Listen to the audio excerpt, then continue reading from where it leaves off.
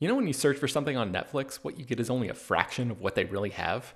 The streaming service actually has more than 18,000 titles globally, but only about 6,000 of those are available in the good old US of A. That means you're missing out on literally thousands of great shows.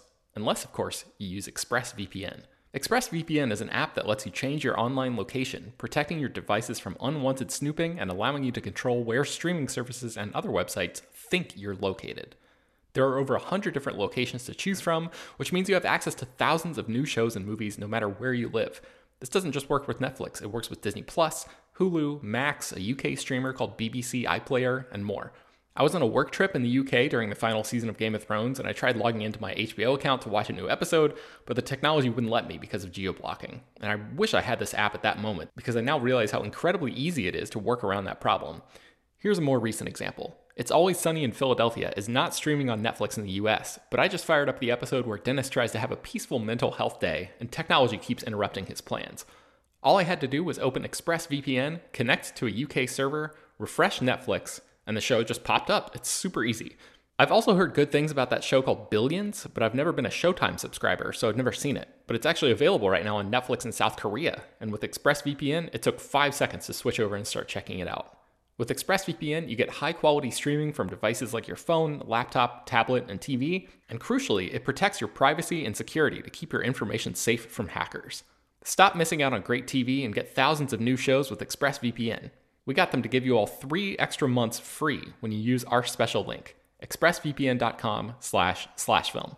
That's expressvpn.com/slashfilm to get 3 extra months completely free. This is the story of the one. As head of maintenance at a concert hall, he knows the show must always go on. That's why he works behind the scenes, ensuring every light is working, the HVAC is humming, and his facility shines. With Grainger's supplies and solutions for every challenge he faces, plus 24/7 customer support, his venue never misses a beat. Call quickgrainger.com or just stop by. Grainger, for the ones who get it done.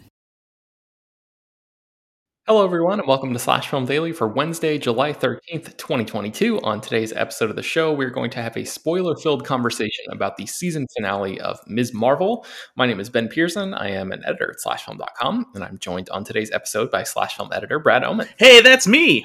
All right, Brad. So Peter is away. I think he's on an Ordinary Adventures trip that he mentioned last week. So it's you and me again, bringing it home for Ms. Marvel Season 1, Episode 6, No Normal. And I guess before we get into the reactions and the breakdown and everything, I just wanted to say I was not on last week's episode. You and Peter talked about that one. I loved episode 5. I've been on a real roller coaster with the show. Like, I thought it started wonderfully and then took a dip. And then episode 5 was fantastic. And we'll get to what I thought about episode 6. But anyway, I loved episode 5. And we had one piece of feedback from that. Tim from Pennsylvania wrote in and asked, he said, what was the significance of Hassan's bum leg and the new cane that Aisha gave him? There didn't seem to be a reason for that to be in the story unless it will come back later in some way. Obviously, those characters did not make an appearance in this final episode. I don't think there was anything super significant about I think it was just sort of like character development stuff. It sort of seemed like Hassan was like, there was that one shot of him like addressing the village and sort of serving as like a figure in the community. And so maybe he had some sort of past injury. Maybe it was a thing that happened at birth. I'm not really sure. I guess it was just building out that character. And I think the cane from Aisha was just sort of a way to represent their evolving relationship, right? Like, did you have any read on that? Yeah, that's pretty much exactly what I thought too. It's just a nice way to show that they were becoming closer and that she was like starting to care about him and that they were, evolving. Okay, cool. All right, so that's the feedback, and then let's get into brief reactions about this episode. What did you think about episode 6, No Normal? Excuse me. Yeah, I think I was not as into episode 5 as you were, but I did. I didn't dislike it. I just felt like it was a little bit of a turn for the show that I had mostly loved up to that point. But I think back to form here. I think some things happen rather quickly for a finale, and I wish there was maybe a little bit more time to spend with what happens here. But I think all in all, based on like how the story evolved and how things get wrapped up to lead into something bigger with the Marvels, I think that this was a pretty good way to give Kamala a proper arc for what is hopefully the first season of a show that will continue on top of her appearing in the Marvels. And, gave us a lot to chew on as far as like her origin, where she's going, who she is. And I think, it retained so much of the identity that the show started off with by being this John Hughes superhero story that was really significantly infused with Pakistani culture and all this stuff that really made Kamala's story stand out from a lot of the other superheroes in the MCU, both on the big screen and in their TV shows. So the resolution here was satisfying. It was interesting. I think the action-packed finale felt a little bit clumsy here and there. Mm-hmm. Like they were like just the way they brought in certain characters and how certain things unfolded. And some of that too, I think, comes from just like unanswered questions that they're leaving open for future storylines. But overall, thought it was a good finale. Think it's a pretty damn good series. And I'm all in for Ms. Marvel. Okay, well, you said a lot of what I was going to say there, so I echo many of those thoughts. I think even with my reservations about the show, it's pretty high up there on the list of Marvel Studios Disney Plus shows, which I guess is sort of damning with faint praise because I haven't really loved a lot of these, but this is definitely upper tier. And I think this finale episode does a good job of bringing it back to that sort of John Hughes-esque vibe that we got in the first couple episodes. And it's not like I wanted the entire show to be that, because I actually really liked the if you want to call it a diversion or whatever, that sort of like sidestep over into Pakistan because of how well it grappled with that sort of cultural specificity that we've talked about in the previous episode. So I really ended up enjoying like the macro of it, even though I have a lot of issues with the micro. So yeah. Okay, let's get into the breakdown. So did you notice at the beginning of the episode, there was a message that popped up on the screen that said there are certain scenes in this fictional series that some viewers may find upsetting? Yeah, I did. And that's the message that they put before Obi-Wan back when there had just been a school shooting, and then the series opened up with a bunch of younglings being killed during the assault on the Jedi Temple. And that kind of made sense. And here, I was curious about it, and then I kind of understand it because the ending does deal with police and like SWAT teams and Department of Damage Control arriving and attacking kids in a school, which maybe is sensitive right now because of the whole Uvalde situation and how that worked out. But it did feel like a little bit of a stretch to like need to put that there here. Yeah, I almost the language that they use here, it almost feels aggressive to me. Like there are certain scenes in this fictional series, you fucking morons, that some viewers may find upsetting. Like I felt like there were air quotes around a lot of that stuff. And like seriously, there are certain scenes in this fictional series that some viewers may find upsetting. It's such a bland statement. Yeah, you might as well put it in front of every show, because like every show is going to have something that some viewers, might find like that. So exactly. So I just thought it was really weird, and I hope that they stop doing this because it's so bland that there's just no need for it. So, okay, let's get into the actual episode. Kamala tells her family about that she is the light girl, and the family, of course, already knows. Her mom presents her with this costume, and we've had some discussions in Slack about exactly like what is the nature of this costume, where exactly did it come from? And I think last week on the podcast, Brad, you predicted that her mom would be the one to sort of make this costume, and then later in the episode, Nakia says something about nice costumes, that stitching from, Pakistani stitching or something like that.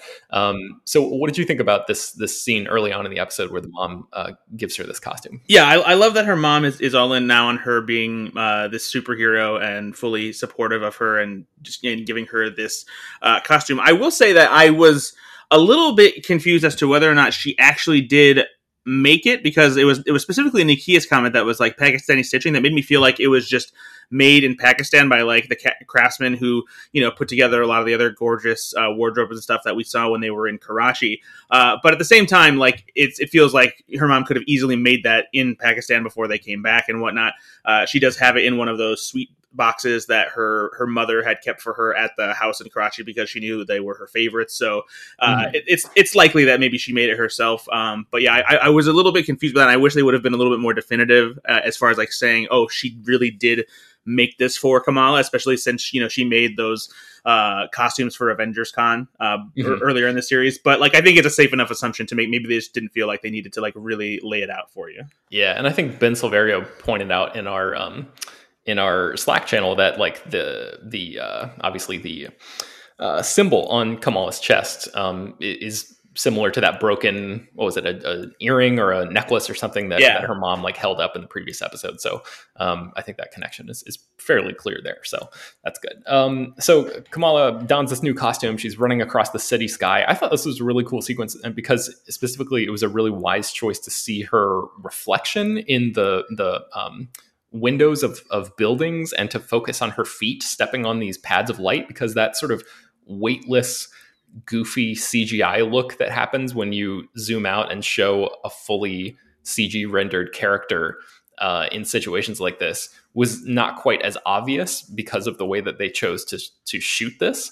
I think the budget definitely does play into it, rather than seeing like a fully CG rendered version of Iman Vellani and potentially it looking as bad as She-Hulk does in the trailers. Whoops. But I also think that it was a nice touch too, because it kind of delayed giving her like a hero shot and seeing her in her full wardrobe until later, and so like it's almost like those scenes in Batman movies when you see people like looking out their window up at the bat signal, or like even in the most recent the Batman looking into darkness and like thinking Batman is there or something like that, and like everyone's just like looking up and seeing this hero streaking across the sky, and it's just it's a cool moment for her. Yeah, and a lot of those shots are from the ground looking up, so you sort of see see it from ground perspective, which is cool too. So Bruno and Cameron are on the run after the explosion at the end of the previous episode, and actually this episode technically sort of kind of starts with them. There's that sequence where they get on the subway, and Cameron has his powers, and like they run into the back of some bully or something who's trying to like shove them, and like they're running from damage control on the subway, and then they just cut away from that, and it's sort of like, why was this even here? Do we really need this little moment with these two? Because it feels like half this episode is them running around with his arm slung over Bruno's shoulder or something. But anyway, these two are on the run, and they go to the mosque, and basically Nakia is like, what are you guys doing here? This is terrible. Like, of course the Department of Damage Control has this place under surveillance and is going to be coming in here any minute. So Damage Control rolls in, and they sort of get slipped out of a back exit. And the Sheik, I think, says something like, just because someone treats you as their enemy doesn't give you the right to treat them as yours. I was wondering if that line jumped out to you in any way, Brad, because it seems like one of those lines that we've talked about in these Marvel shows where like everything sort of comes to a stop, and the writers like want you as an audience member to pause almost and like take stock of this important line that has like thematic resonance for what they're doing in the episode. Yeah, I think these moments are in this series have been particularly great and really bring emotional resonance to it, and also bring like a universal flair to it, because like even though this is based on a family that is from Pakistan and has a variety of different cultural perspectives and traditions, like there's still this universal aspect to these kind of thematic moments that really hit home for everybody. So they scurry out of this back alley where they meet up with Kamala, and she gets that hero shot that you were talking about. Kamala and Bruno embrace. She was really worried about him because she couldn't get in touch with him earlier. And then Cameron sort of like explodes with energy. It's clear that he's not able to control what's going on with these new powers that he has. I guess there's not really much to talk about in this part of the episode. It's a lot of like just moving pieces around on the chessboard until they get to the school, which happens pretty shortly. So if you have anything to mention here, Brad, I'm just going to sort of like speed through this part until we get to a bigger set piece or whatever. But Kamala calls Kareem and asks for help getting Cameron out of the country, and then they head to the high school, which is going to be the only place that is empty on a Saturday. And Kamala apologizes to Nakia. it's good to see that relationship sort of mended and repaired after being slightly fractured over the course of the past few episodes when Kamala like didn't tell her the secret. But it's sort of like you expect that these two are close enough friends that it wasn't going to be like a permanent rift or anything like that. And then Zoe shows up, this character who's sort of like this mean girl who we've only seen briefly in the series, really. And she's just sort of like crashes the party almost in this high school like barricade siege sort of situation that's happening.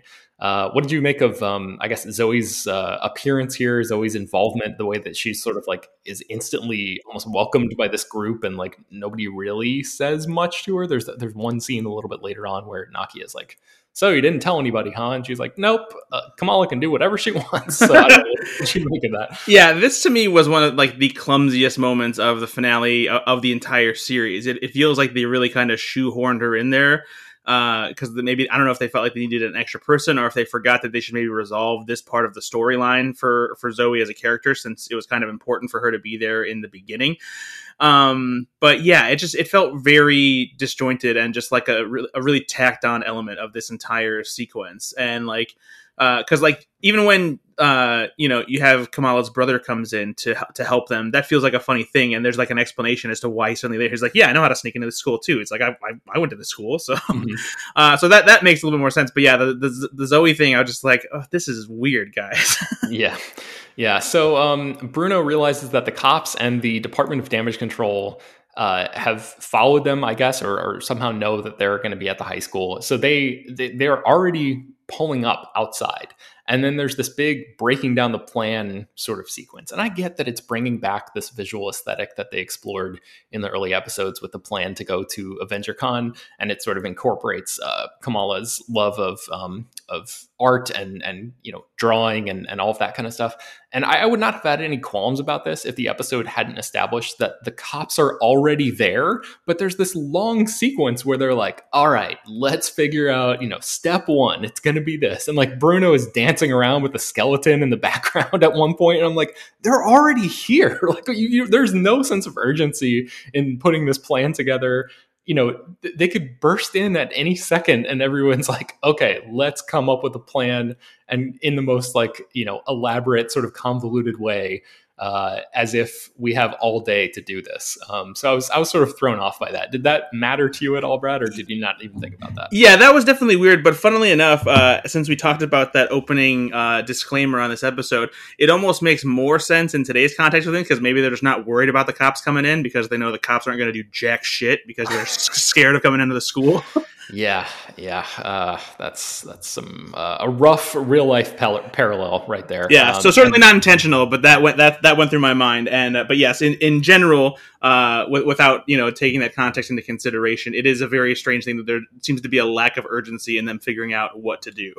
Yeah, and I actually kind of like. Well, we'll get to that in a second. So, Agent Deaver, who is like essentially the agent on the ground who is sort of in charge of this branch, I guess, of the Department of Damage Control. She is told not to engage, but she defies her orders and does it anyway.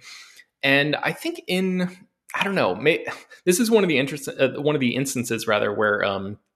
We just published an article on /Film about how Ms. Marvel is actually one of the few MCU Disney Plus shows to justify being a show instead of being a movie. And one of the things in this article is that Raphael wrote is basically talking about like, if this was a movie, there would be no way that this show would have been able to do all the stuff that it does and cover all the ground that it does as effectively and like handle all of the, flashbacks to Partition and like all of these things that sort of make this show special. There's no way that it would have been able to do that in a movie. And this is one of those instances where like it almost needed a little bit more time because this Agent Deaver character is so paper thin and basically like a non-entity that the reason that she defies her orders is completely lost on me. Like, is it because she truly thinks that it's the right thing to do? Like we've seen sometimes with, villains or quote unquote villains in certain pop culture stories where like, they do the wrong thing because they're like driven by their own personal beliefs and ideology or whatever. Like if that's the case, we got none of that because this character has just been, basically like I don't know, like an angry figure who just storms into places and barks orders and doesn't actually have any humanity behind her. Yeah, this was a very yeah. strange choice because like it's me and Peter both were thinking that they were going to have some kind of reveal with the Department of Damage Control being Skrulls or something like that, and I was, because of her decisions not really having a foundation as to like why she's doing it, I was expecting some kind of credit scene that had her reporting to some kind of alternate higher up who was like trying to get her to do something villainous, part of a larger plan with that. And maybe there is something that is in store for that for like a second season, but they just felt the need not to hint at it or anything like that. But yeah, it was very strange to not see Damage Control be, have a more significant role other than just being, this law enforcement arm, and then having this rogue agent thinking that maybe she was doing what she needed to do against orders. Yeah, I wasn't sure if it was just like a purely political move on her part, where she thought like maybe she's sick of taking orders from this guy back at HQ, so maybe if she like goes forward with it and the mission is a success, she could like oust him and take his position or something. But again, like none of that is actually in the show. Yeah. It's just we're left to just question what's going on. Especially since they go out of their way to make it that it's not meant to be this like subtext thing of her pursuing them with some kind of like blindly patriotic angle too, because in earlier they have that thing where she's talking to her like second in command, maybe I guess you could say, and she says says something about like these people, and he's like what do you mean by these people? And she's like superheroes, like I'm not talking about people from the Middle East or Muslims. Oh, I think she says like young people. Oh, yeah, that's what it was. Yeah. And so so they made it clear that it wasn't like a racially motivated kind of thing. Mm-hmm. So I just don't even know what she's doing. Yeah, weird stuff there.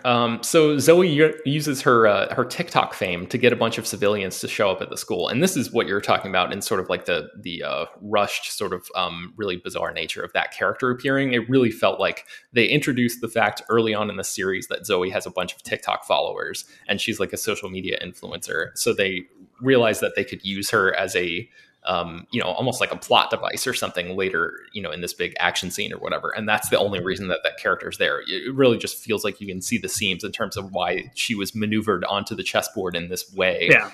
Because they needed her to drum up support and bring these civilians out to the school. So they do this whole like dressing up in the same outfit routine, sort of like the Thomas Crown affair or something like that, to confuse these agents who burst into the school. And characters are like running through hallways like it's an episode of Scooby-Doo, and there's like fire extinguishers going off. It's like a whole thing. I actually really liked the Psycho illusion, the skeleton slicing the balloon and kicking off that sort of mad scientist explosion of goo that filled the room.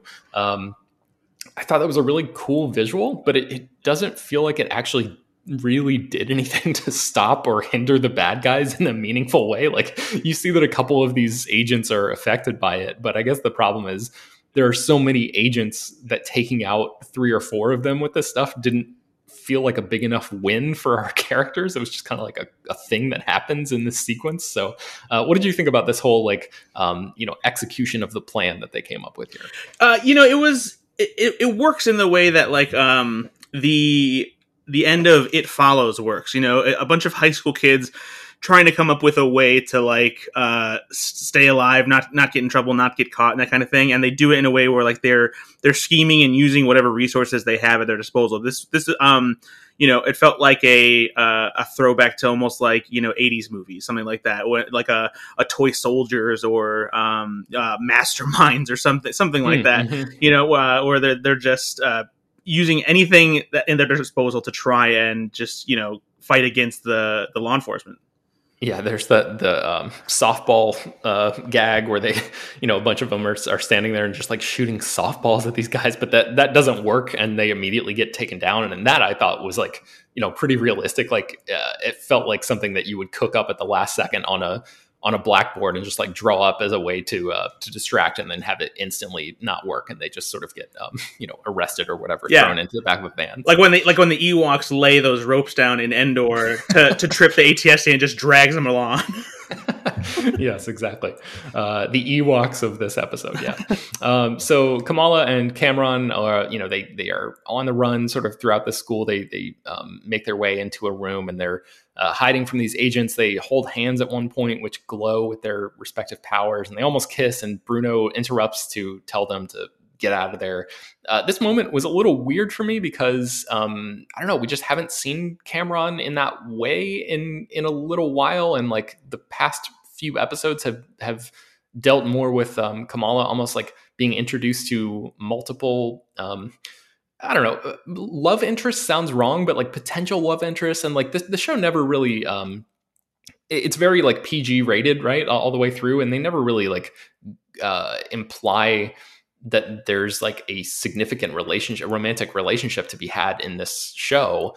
But they sort of kind of hint at it a couple different times in recent episodes with different characters for Kamala. And then, I don't know, it just felt like, we're in the middle of this scene and like now we're back to this dynamic with Cameron. And I guess it's a little weirder considering what happens after this moment with that character and sort of how their dynamic unravels as the episode goes on. But I don't know, in that initial moment, Brad, when they almost kissed there, did that seem like a genuine moment to you? Like something that made sense for what we've seen so far? I mean, yes and no. Like, it makes sense in the idea of, like, you see this all the time in movies and shows like this.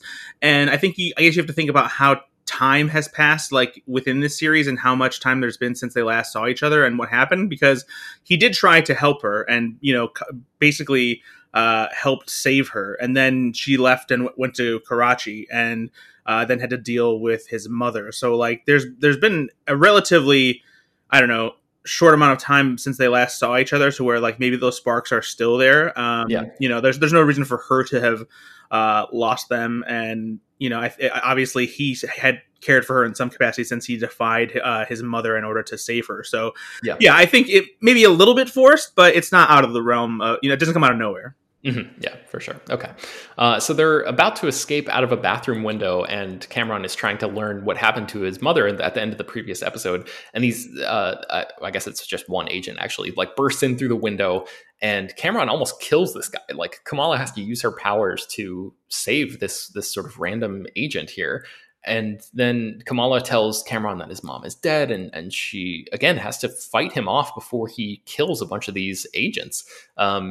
I guess this stuff is like, it's supposed to be a combination of like him learning really terrible news and then not really being able to control his powers in a meaningful way yet. And like, the fact that these powers could potentially be, I guess corrupting is like maybe a little bit too strong of a term, but influencing his decisions or something in some way. Like, this, from what we've seen so far, this didn't look like a guy who was like ready to just like straight up murder people, but he did sort of seem that way several times throughout this episode. So what did you think about, I guess, Cameron, like more broadly speaking, Brad, in this episode?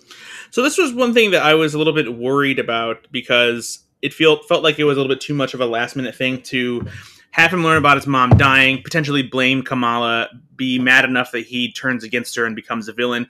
And I feel like the way that they handled it was done well enough that it didn't feel like it rubbed me the wrong way, because he doesn't take necessarily a full-on villain turn. He's just like so filled with such, anger and sadness that like he can't help but lash out, and I like that there is, there's the redemption for him here still too, that show that it's not just a bad guy turn where all of a sudden he's just a straight up villain that Kamala has to deal with, and that there's still this sense of community between them, despite what has happened. So I think it worked fairly well. Maybe not my favorite part, but it got the job done. Yeah. So he bursts out of the front doors, and all these agents have their weapons trained on him, and they actually decide to fire, which, again, talking about like a look into the real world, that is actually a pretty realistic thing that would actually happen with a non-white person in a situation like that. Really awful that we even have to think about that. But Kamala jumps out to save him, and the two basically get knocked down with some sort of big pulse blast, and she says the word "embiggen" and takes her almost to her like final hero form, this version of the this aesthetic, this look of this character that we are more familiar with from the comics. What did you think about this sort of outdoor action sequence here outside of the high school, Brad? Done pretty well, for a small scale action sequence. And it was also cool that even though Kamala's powers have changed from the comics, so that she's not just stretchy and able to manipulate her body anymore, that it's her creating these like crystalline structures that basically do the same thing. It was cool for them to take the Embiggen, line, and then also basically give her the same powers in a different way, and give us the Ms. Marvel that we've seen in the comics.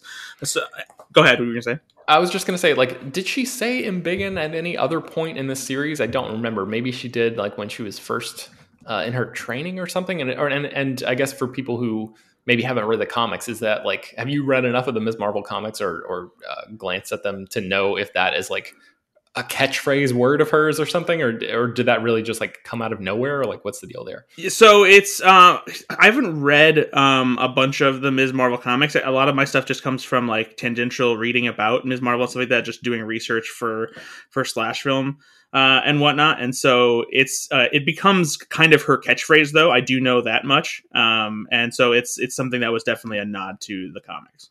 Okay. So she destroys the vehicle that has this big pulse gun in the back. And when she checks on a couple of the agents who are in the car to ask if they're okay, one of them says, "Yes, Miss Nightlight," which is just stupid, Brad. It's just stupid. It's dumb. Like, this doesn't need to be in there. Yeah. It's just underlining again how much she hates this sort of, what is it called? Like a sobriquet or something, like the this nickname that has been bestowed upon her. And like, we know you've said 20 times in the series that you don't like the name Nightlight. We didn't need this moment here. Kamala saves the crowd from getting flattened by this Jeep that Cameron hurls at Agent Deaver. It's this big sort of hero moment. And then Cameron really starts freaking out, and his powers are, pulsing and emanating outward, and Kamala ends up having to use her own powers to encase the two of them in this sort of shell so they can have this one-on-one chat. And that sort of gets back to what you're talking about before with like his redemption. And, he goes from villain back to sympathetic character in really the blink of an eye as the music swells.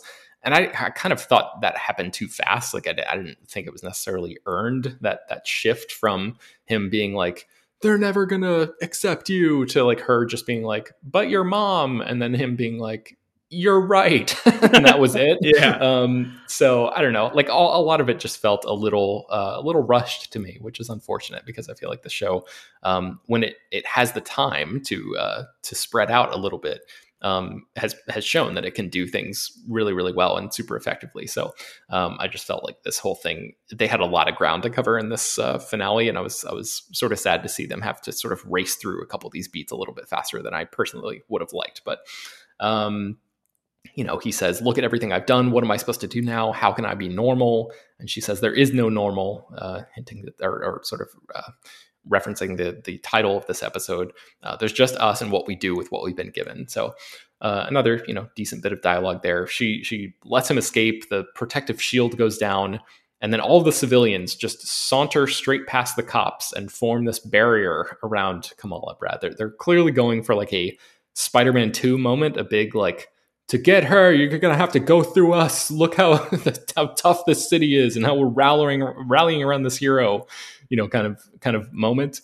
And again, I'm not opposed to that. And it can definitely work if it's done right. But the fact that these people can just like walk into the middle of this action scene with zero pushback from Damage Control, who are standing there with weapons, really took me out of the story again. And I don't know, again, am I just like being too nitpicky here, or did you notice this as well? What did you think about that?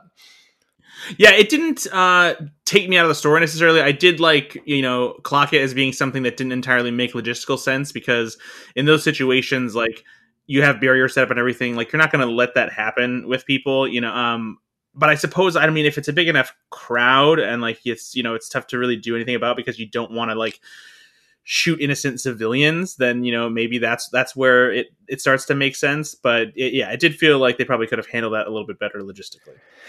Yeah, and then like this moment where the cops like turn in unison to defy Damage Control, I was just like, man, they're really dropping the ball here. Like, it's just moment after moment where I'm kind of like, these decisions are just not working for me at all. And maybe it works for, I don't know, like, what did you think about that? Did you notice that moment where there's that, like, this line of cops and they all like spin around at the same time and they're like holding the line for Kamala Khan? Like, I don't know. Yeah, it felt strange. It definitely felt strange. I wish there was a way that they could have incorporated like having the rest of like those people there and them being the ones to kind of like protect, Kamala. I feel like that would have made like a stronger sense of community, and it still would have like kept things a little bit more, I guess, sensible, because like obviously the cops aren't just going to shoot a bunch of people like that, especially if people who have camera phones and all this stuff. So I don't know. I feel like that there was maybe like a second draft of this that probably would have worked a little bit better. Yeah, well, speaking of bad publicity, Agent Deaver gets chewed out and I think basically like relieved of duty, if not fired, over the phone. And that's sort of the last we see of her in this episode. And I have no idea if there's a season 2, if we're going to see this character come back for revenge, or like you mentioned, maybe be revealed to have been, working for some sort of Skrull power or, higher entity or something. I have no idea. There's this TikTok montage of reactions from everyone who, showed up and were part of that sort of civilian group outside of the high school.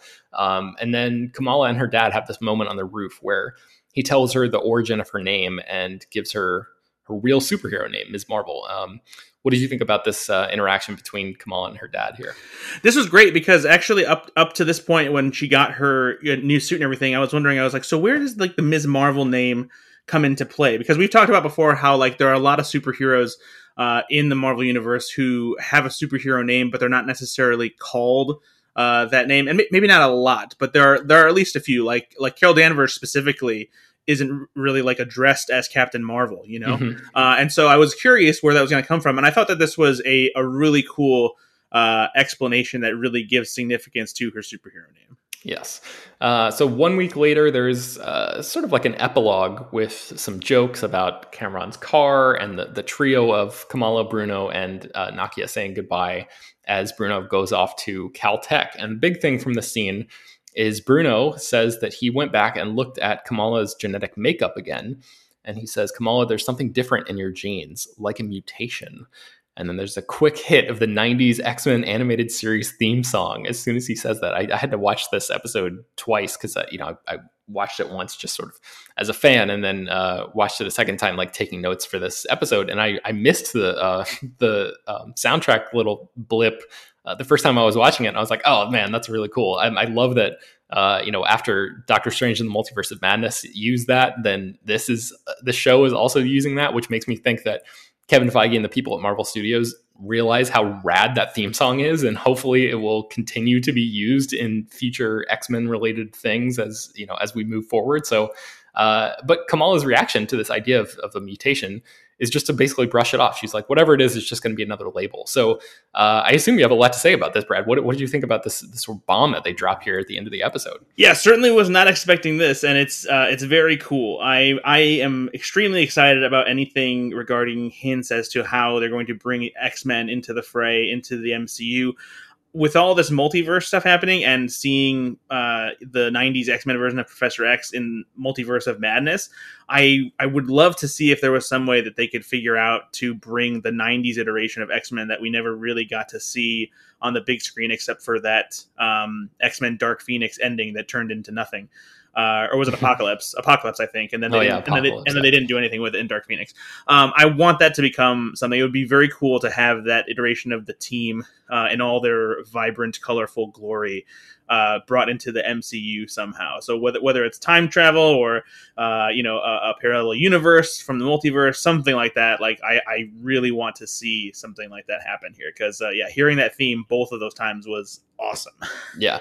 So there's a post-credit scene where Kamala is in her room and her bangle starts glowing, and she is sort of whisked backward through her closet door, like bursting through the door while also disappearing in a way. It was like the visual effect there was kind of an odd choice that it seemed vaguely familiar, but I couldn't quite put my finger on it. And maybe Brad, if it's like a reference to the way that certain characters in the MCU have moved or teleported or transported or whatever you want to call it before. It almost reminded me a little bit of like the way that Nightcrawler teleports in the Fox X-Men movies, but without the sort of like puff of smoke that accompanies that. Yeah, I'm not really sure either what this is about, and I wonder if like this is supposed to be part, of the actual plot that happens in the Marvels, because or maybe it's something that happens in the middle of the movie or something. I'm not sure, and I'm very curious as to how this is all gonna play out. Yeah, I didn't really clock the visual effect much the first time I watched it, but watching it on the second time, I was like, man, that is a very specific choice that they made for how she sort of leaves this realm or whatever. So I just wonder if there's something about the specificity of that maybe pointing to a way that other characters have sort of moved within the MCU before. But anyway, she seems to have traded places with Carol Danvers, and you and Peter speculated earlier in the podcast about like whether or not Brie Larson was going to come, show up in this show. And I think you said, she might show up in a post-credit scene, and here she is. So, I mean, do you have any thoughts about what this could mean and what's, what the future might look like? I have no idea, because we don't know anything about the Marvels yet as far as what the story is or anything like that. And so it would be relatively interesting if there was like a body swap element to it, even though it's not really a body swap, but like just like Captain Marvel being brought to Earth and then Ms. Marvel being taken to space, potentially, seemingly, depending on where she is. At the very least, maybe another planet. So I think that's an intriguing concept, Ms. Marvel figuring out what to do when she's completely out of her element, literally and figuratively, and then Captain Marvel figuring out what she's going to do on Earth. I imagine Captain Marvel may have an easier time since she can fly and has dealt with cosmic travel and stuff before, but obviously she's very confused. So that's where my curiosity and confusion comes from as well, because how and why did this happen and what is going on? Yeah, it's interesting that you mentioned body swap, because that was kind of what I thought was happening on first glance. I was like, oh, did she is this Kamala in Carol Danvers' body? And I think if it was, they would have done like a thing where they show her looking into the mirror and you saw Kamala's reflection to more clearly explain that. But I don't think it was an actual body swap. Yeah, no. It became clear very quickly that it wasn't. I was just like, oh, is that what they're doing? No, okay, they're doing something else. But yeah, I thought that was interesting the way that it happened. And yeah, man, I don't know. I feel I'm sort of two minds about this. And I think you and Peter may have touched on this as well in a previous episode, but I kind of feel like we didn't quite need this. Like the show was good enough without that as a thing. Like almost like the mutant thing at the end was enough to sort of, have the internet talking and get us, excited to speculate about stuff or whatever. And then this sort of felt like it will maybe muddy the waters a little bit for whatever the Marvels ends up being, because I think if you would have ended without this, then however you introduce or reintroduce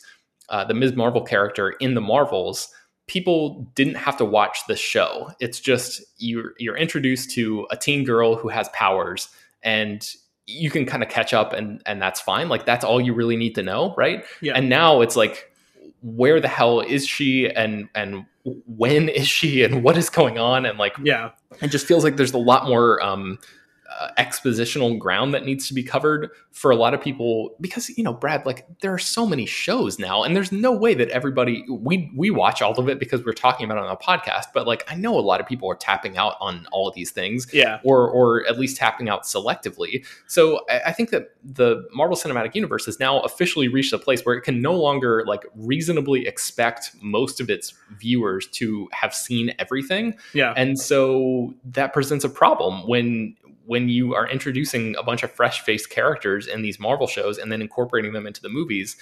It's something that we've been talking about wondering about for years anyways. It's just how exactly is this going to work? And this feels like an example of I don't know. We haven't seen the Marvels yet, so maybe they have a perfect way of integrating all of this, and I'll eat my shoe later on, to reference our friend Matt Patches. But I don't know. I worry a little bit about this. What do you think about that? Yeah, I think that sometimes the credit scenes that Marvel does as tradition now become more of a sideshow than anything. Like sometimes they do lead us into a legitimate storyline or tease something that will be significant in upcoming movies. But there have been plenty of times when it's just been more of like a fun thing as a way of like teasing something without necessarily having the credit scenes really have any significant impact on what's happening. I mean, in some cases they've been flat out not making sense. Like the I forget which movie it was, but that post-credit scene where Thanos, went into like his closet or whatever and like picked up the Infinity Gauntlet and said, "Fine, I'll do it myself." And it's like, well, that's not how that happened in Avengers: Infinity War. So, and so like in this case, I that's one of the reasons I'm so curious to see what this means for the Marvels and how they'll do that. But like, I also wonder if like some of these scenes too are nothing more than like, especially for the TV shows, a marketing ploy to get people to pay attention to some of these shows, so that some people who may not have been quite so interested in watching will be like, oh, I should probably watch this now because I heard Captain Marvel shows up in the credit scene, and I would like to know what's going on with this character before she shows up in Ms. Marvel. So, if anything, like having the character actually show up and then have the stinger of Ms. Marvel will return in the Marvels, then everyone would be like, oh, cool, that's time to start paying attention to this, I guess. Yeah, that makes sense. I mean, it's not like an ideal way to do it, I guess, but like, who am I to everything seems to be working so far. I mean, like, they've only had a few real stumbles in whatever it's been, 15 plus years or whatever of Marvel Studios storytelling. So like, everything is working so far, but like, I really am just wondering how far they can sort of stretch this balloon before it fully pops. So I guess we'll find out. But I guess, do you have any final thoughts or anything on Ms. Marvel? I think we covered most of the stuff that I had written down here. Yeah, it's a very good show. It really is. I really like this a lot. I think, like you said earlier, it's definitely towards the top tier. For me, I think WandaVision and Loki are probably my favorite so far, and then Moon Knight and Ms. Marvel, I think, are coming up just behind it. And yeah, for me, like, I'm a sucker for coming of age stories. I love John Hughes movies, and of course I love what's been going on with the Marvel Cinematic Universe for the most part, with the exception of some missteps in Phase 4 here.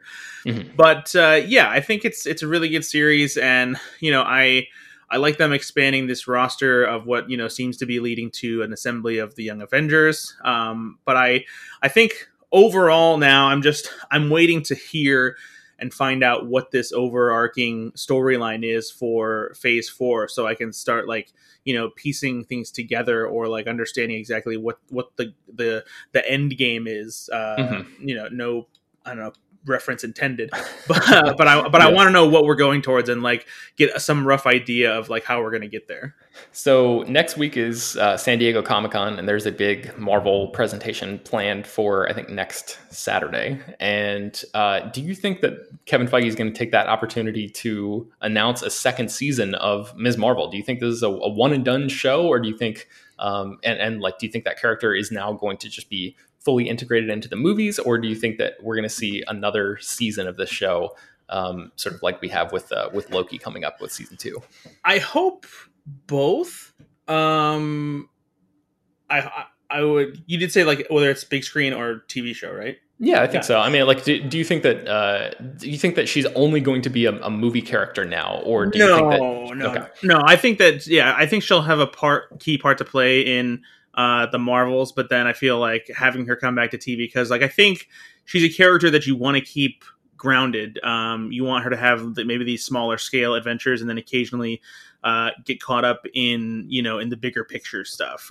Kind of like maybe a lower scale version of Spider-Man. Spider-Man had his own shit that he was dealing with in New York, and even though like he traveled to Washington DC and Europe and stuff like that, he was still dealing with his own shit, and then got called up to the Avengers problems. So I think that you can do that here with her, and so she can continue to have her stories on television on Disney Plus, and then occasionally get caught up in the big screen stuff too.